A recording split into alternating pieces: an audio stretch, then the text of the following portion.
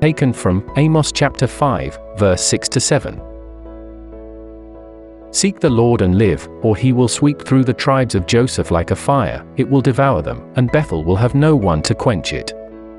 There are those who turn justice into bitterness and cast righteousness to the ground.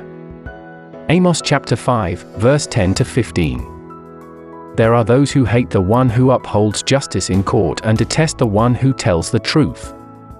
You levy a straw tax on the poor and impose a tax on their grain. Therefore, though you have built stone mansions, you will not live in them, though you have planted lush vineyards, you will not drink their wine. For I know how many are your offenses and how great your sins. There are those who oppress the innocent and take bribes and deprive the poor of justice in the courts. Therefore the prudent keep quiet in such times, for the times are evil. Seek good, not evil, that you may live. Then the Lord God Almighty will be with you, just as you say he is. Hate evil, love good, maintain justice in the courts. Perhaps the Lord God Almighty will have mercy on the remnant of Joseph. Now, let us pray.